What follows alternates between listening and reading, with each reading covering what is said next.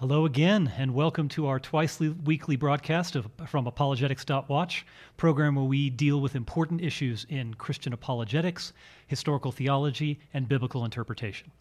So today we are going to be continuing somewhat off our discussion from last episode, but in a slightly different direction, dealing with the subject of prenatal infanticide or human abortion, and what a Christian response, a Christian attitude to that ought to be. And so in our last episode, we looked specifically at what Scripture has to say, what God has revealed on the subject.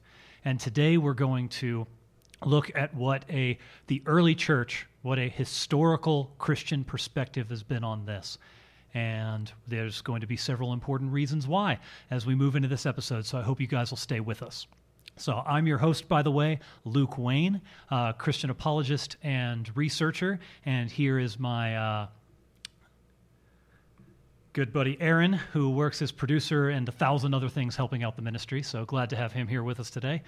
And so let's not waste any time. Let's get right to the discussion. So why do we care what the earliest Christians thought about the subject of abortion?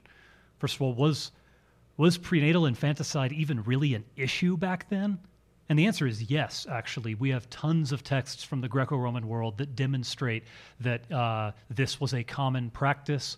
They didn't have the same technology and devices and methods we use today, but it was often done through potions and poisons and medications that the woman would take that would cause a miscarriage or otherwise cause the death of the child. There were occasional attempts at surgical procedures that they were just as likely to kill the woman.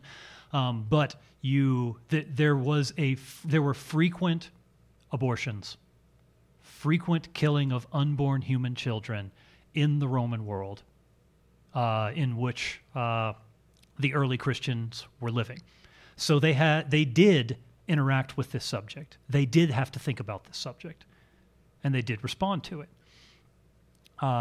And so what's the purpose in knowing what their response was? What does that mean for us?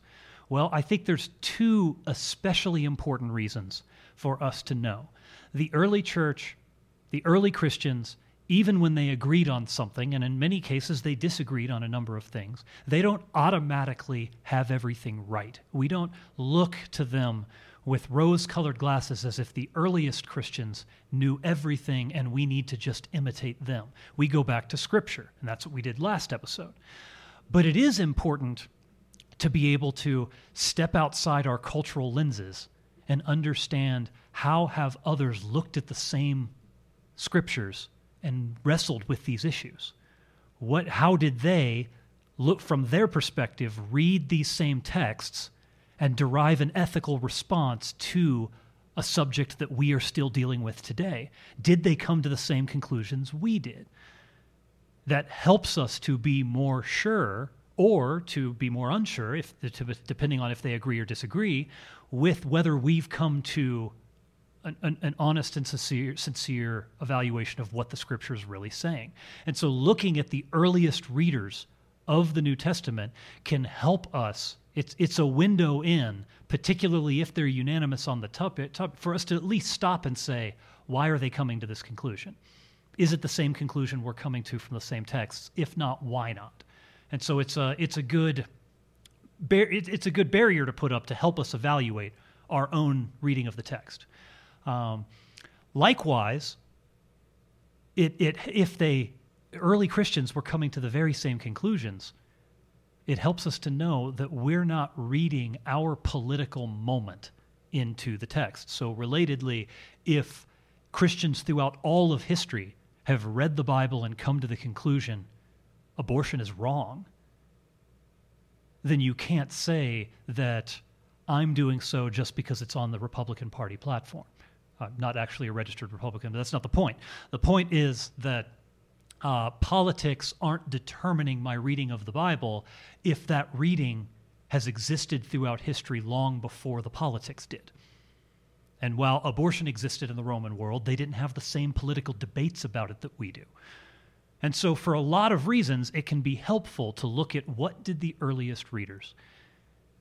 And the biggest question is, can we get back to what the original Christians thought about this question? And I think we can. And so let's take a look. There's a few angles that we can go to look to help us understand what the original Christians, the earliest first generation Christians, would have thought about this subject. And the first way we can look at it is the fact that the earliest Christians were Jews. And we know from Jewish sources that while abortion was common among Greeks and Romans, it was unheard of among Jews. They did not practice it, and they were known in the Roman world for not practicing it. So why didn't they practice it? Was there a unified ethic? Where was that coming from? And then would the earliest Jewish Christians have shared that view, or would they have had a reason to change it, reason to question it as a human tradition? So let's take a look at what it was that the earliest Jewish writers had to say on this. And so as we look, we see Josephus writing in the 1st century, the time period of the New Testament. Josephus writes, "The law, moreover, enjoins us to bring up all our offspring and forbids women to cause abortion of what is begotten or to destroy it afterward. And if any woman appears to have so done, she will be a murderer of her child by destroying a living creature and diminishing humankind." So Josephus, he says this Jewish ethic against abortion comes from the law. He looks to the scriptures and he says we are forbidden to take the life of our children, even our unborn children, and we are to raise up the children we're given. And if you go back and watch our last episode, you'll see that is exactly what the law teaches in Genesis and Exodus. We look through, and it does indeed enjoin these things. Josephus saw that. I'm not reading it in. An ancient Jewish scholar reading those scriptures saw that. Was he alone? No. Well, the Talmud records. Remember, if you watched our previous episode, one of the important texts we turned to was Genesis 9:6, where it speaks of not shedding a man's blood because man is made in the image of God.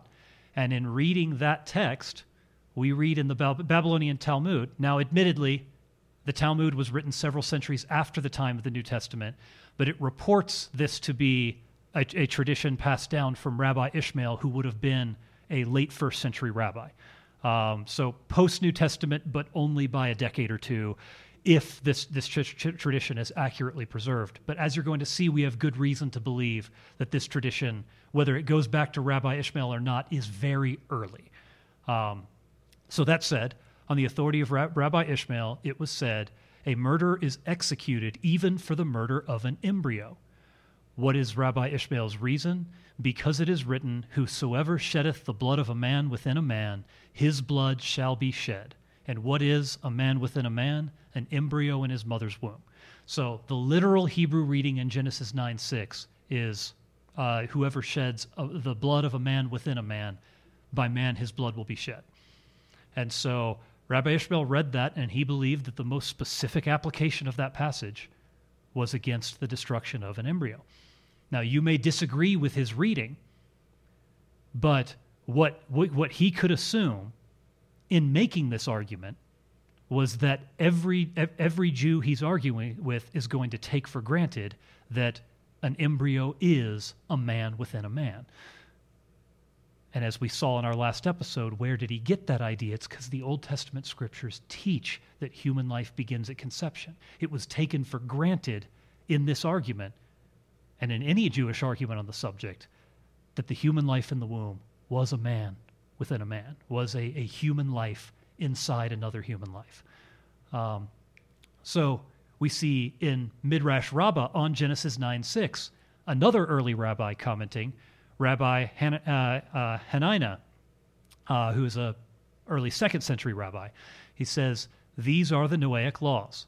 A man may be condemned on the testimony of one witness, on the ruling of one judge, without a formal warning, for murder committed through an agent and for the murder of an embryo. So again, and he looks at Genesis 9:6, and he not only sees it as a heinous crime, but says that this is a rare crime in which only one witness is required.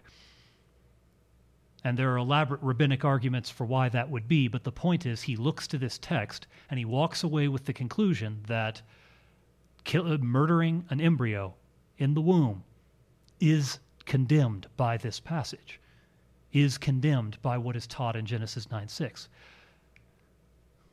But so far, we've looked at two rabbis and Josephus, who was pre-rabbinic but is a Pharisee, which is the same stream of Judaism that led to the rabbis. So was it just that one line of Jewish thought? Well, no. When we look at a very different group of Jewish writings, when we look at their more apocalyptic works, which were not accepted by rabbinic Judaism, we see the same thing. I don't have it quoted here, but in the book of First Enoch, we have in 69:12, I believe, it identifies the destruction of the embryo in the womb as something that was literally taught to men by demons. That's how evil it is evaluated as. Likewise, in the Sibylline Oracles, we read, "Those who licentiously defiled the flesh, and all who loosed the maiden's girdle for secret intercourse, and all who caused abortions, and all who unlawfully cast away their offspring, and sorcerers and sorceresses with them, the wrath of the heavenly and immoral God shall drive all these against a pillar, around which in a circle flows an unending river of fire." So it's pronouncing the harshest eternal judgment on a group of people that includes those who cause abortions, those who cast away their offspring. And then there's interesting between that and you all of a sudden you have sorcerers and sorceresses with them. And that seems out of place, but it's actually not, because the word there in that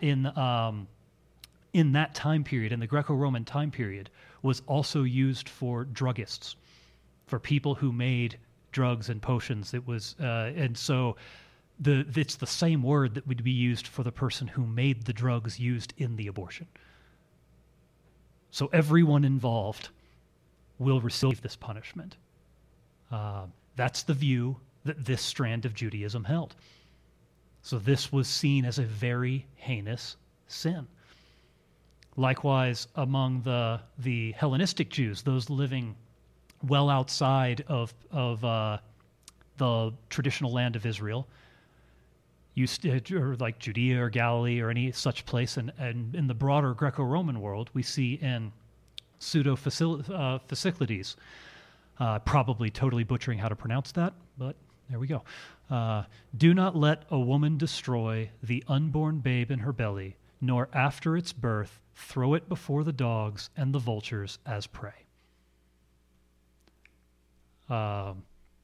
So here we've seen Hellenistic Judaism, apocalyptic Judaism, Pharisaical and rabbinic Judaism, all have a unified perspective on this issue. And where are they getting it? Well, the only sources that point to where it comes from all derive it from the Scriptures. They believed that the law taught this, and they expressed it, each in their own traditions, each in their own writings, that this was the biblical teaching. This was the teaching of Torah. This was the teaching of the law of God. So the early Jewish Christians, once Christ came and opened their eyes to the proper understanding of the Scriptures fulfilled in Him, cast off the human traditions that that had been heaped on to the interpretation of Scripture, did that lead early Christians to repudiate the Jewish view and embrace a different interpretation of the text? Or, as in many cases of ethics, rather than other areas of theology and salvation and Christology and things like that, did it lead them to come to the same agreement, come into full agreement with the Jewish writers? Well, when we look at two of the earliest writings we have outside the New Testament written by Christians, the Didache, which was written in, scholars disagree somewhat, but around 100 AD, so right at the end of the first century, beginning of the second century. Some scholars would put it earlier, some a little later, but we'll say 100 is a fair estimate of when the Didache was written. So a very early Christian writing, very shortly after the last of the New Testament books were written. And the Epistle of Barnabas, an even harder book to date, but we know because it mentions the destruction of the temple in Jerusalem that it was built, that it was written after 70 AD, and we know because it speaks with an assumption that the Romans are going to rebuild the temple and that Jews will continue to dwell there, that it had to be before the Bar Kokhba debate, or before the Bar Kokhba rebellion, and when they were crushed, and Jerusalem ceased to be a Jewish city. So, and the Romans, there was definitely no rebuilding the temple after that. So that would put it somewhere between 70 AD, 135 AD. So again, in the middle, you're hovering around that 100 AD mark. These are two very early writings. That's the point here. And they both contain an identical quote. An identical quote, and that is, "Thou shalt not murder a child by abortion, nor kill that which is begotten." And they both contain it in a section that is interpreting the moral commands of the Scriptures, primarily, though not exclusively, the Ten Commandments. And this is under the interpretation of "thou shalt not murder." And it is expounded onto categories of what would qualify as murder. And "thou shalt not murder a child by abortion, nor kill that which is begotten" is expressed by multiple early Christian sources, word for word, showing that this goes back to an earlier source than either of these two documents. And if it's earlier than both the Didache and the Epistle of Barnabas, and they're quoting from an earlier source, that takes it right back to the New Testament time period itself. This interpretation goes back to the earliest days of Christianity. And this is how they understood the Old Testament commands against murder, that it includes prohibition against abortion. Similarly, in the second century Epistle to Diognetus, in chapter 5, we read, describing Christians, so the "they" here is Christians. "They beget children, but they do not destroy their offspring. They have a common table, but not a common bed. They are in the flesh, but they do not live after the flesh." Now, to be completely fair, this could be referring exclusively to the Roman practice that was also prevalent in the day of taking children after they were born and just leaving them out in the street to die. Exposing, as it's normally called, because we have to come up with sanitized words for everything when it comes to killing children. But so when he says "they beget children, but they do not destroy their offspring," it could be that he has that more in mind. But it seems, with the overall context, that he's focusing on the combination of the two, that when God blesses you with a child, you do not destroy that child. But we move on to more clear statements. So just as the Jews had their apocalyptic writings, there were early ones among Christian circles and their offshoots, the offshoots of Christianity, and we find an early second century, early document. It was in the second century. We don't know precise date for it, but the Apocalypse of Peter. In verse 25, we read, and again, this is a visionary discussion of final judgment, similar to the Jewish Sibylline oracles were. "And near that place I saw another straight place, into which the gore and the filth of those who were being punished ran down, and became there as it were a lake. And there sat women having the gore up to their necks, and over against them sat many children who were born to them out of due time, crying, and there came forth from them sparks of fire, and smote the women in the eyes, and these were the accursed who conceived and caused abortion." So even outside of mainstream Orthodox Christianity, even in the apocalyptic pseudepigraphal writings, we find this same thing universally held, that abortion is wrong, it is a murder, it is a sin, and we see rather grimly described what this particular writer expected their eternal punishment to be, or at least wanted to symbolize it as, to drive home the wickedness of the act. So just as we saw across all streams of Judaism, we see in every circle that you might call Christianity in the second century, in the earliest time period, we see this same ethic pervasively there. We continue to even more. A Christian apologist named Athenagoras, who wrote, "We say that those women who use drugs to bring on abortion commit murder and will have to give an account to God for the abortion." There's no ambiguity here. We know precisely what he's saying. It's quite clear.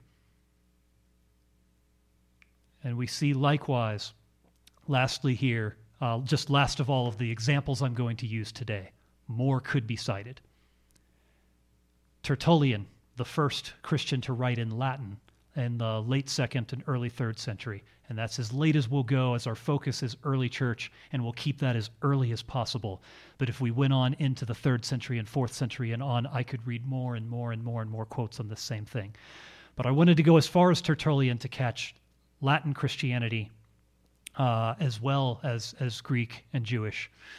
And so here in Tertullian we read, "In our case, murder being once for all forbidden, we may not destroy even the fetus in the womb, while as yet the human being derives blood from other parts of the body for its sustenance. To hinder a birth is merely a speedier man-killing, nor does it matter whether you take away a life that is born or destroy one that is coming to birth.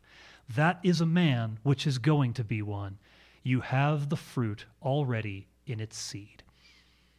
And so Tertullian, too, viewed it as murder. On what basis? Murder being once for all forbidden. He looked back to the same commandments and he arrived at the same conclusion. And so across the early church and the wider Jewish world in which the earliest Christians lived and came to Christ from,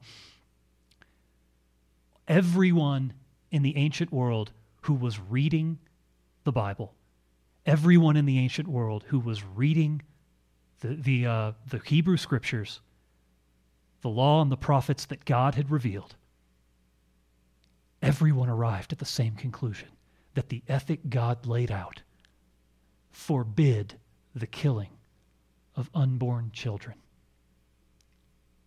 That abortion, that prenatal infanticide is wrong.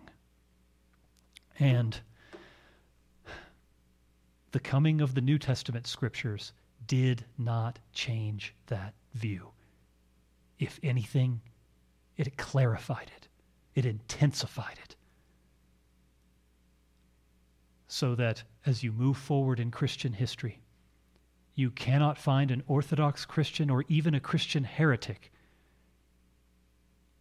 that would permit, defend, much less praise the destruction of unborn children until our modern era. If there is anyone who is motivated by politics in their reading of the Scriptures, it is the one who would try to claim that anything in the Bible allows the destruction of an unborn child, allows us to willingly kill an innocent human in the womb. I do not believe that I am exaggerating to say that the Scriptures are absolutely, unambiguously clear on this question. And readers of those Scriptures throughout history have known that until today, when it has become costly to know that. Now is not the time, when it matters the most, for us to suddenly waffle on something to which all those who have come before us have known with certainty when they read what God has revealed. So let's not hold back in our witness. Let's not hold back in standing for the unborn. And yet, we are Christians. We do believe in a gracious God. Let's preach repentance and forgiveness for those who have already committed this crime. If you're watching this video and up to this point, all you have heard is the hopelessness that you are a murderer. Let me say something to you right now. I cannot water down the fact that God considers the destruction of the life of your unborn child murder. But if you turn to him for forgiveness in Jesus Christ on the basis of the grace that he has given by the death and resurrection of Christ alone, if you turn and trust that while you deserve even the wildest punishments described in the sources that we read, so do I for the sin that I've committed. Christ has taken that punishment for all who will repent and believe on him, trusting fully and completely in his righteousness. He takes our sin upon himself and clothes us with a righteousness not our own and gives us his grace. Please turn and find peace and forgiveness in him. But if you're watching this and you have not made that choice, but you are considering it, do not do it. Do not presume upon the grace of God and say, I can kill my child and repent afterwards. Don't act presumptuously and think that from there you will suddenly turn in faith.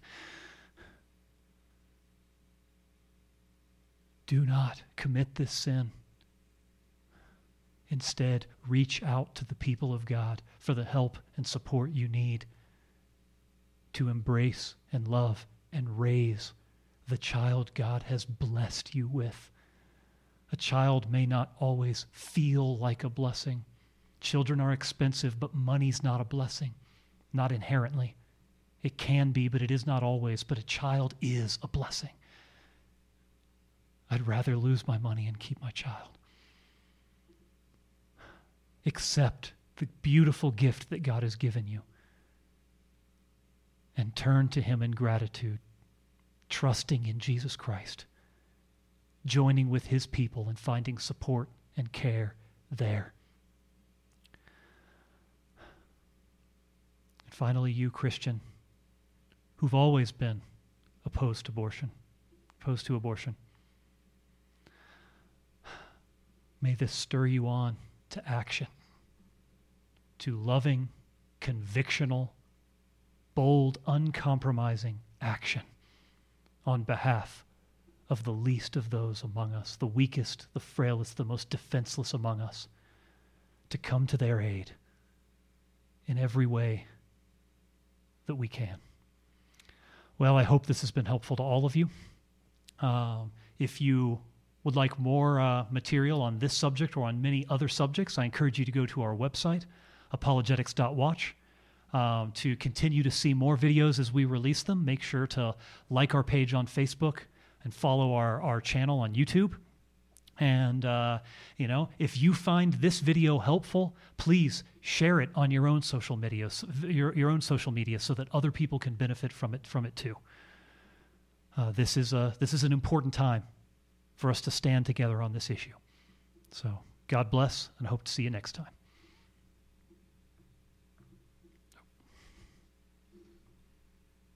Oh, that's my fault.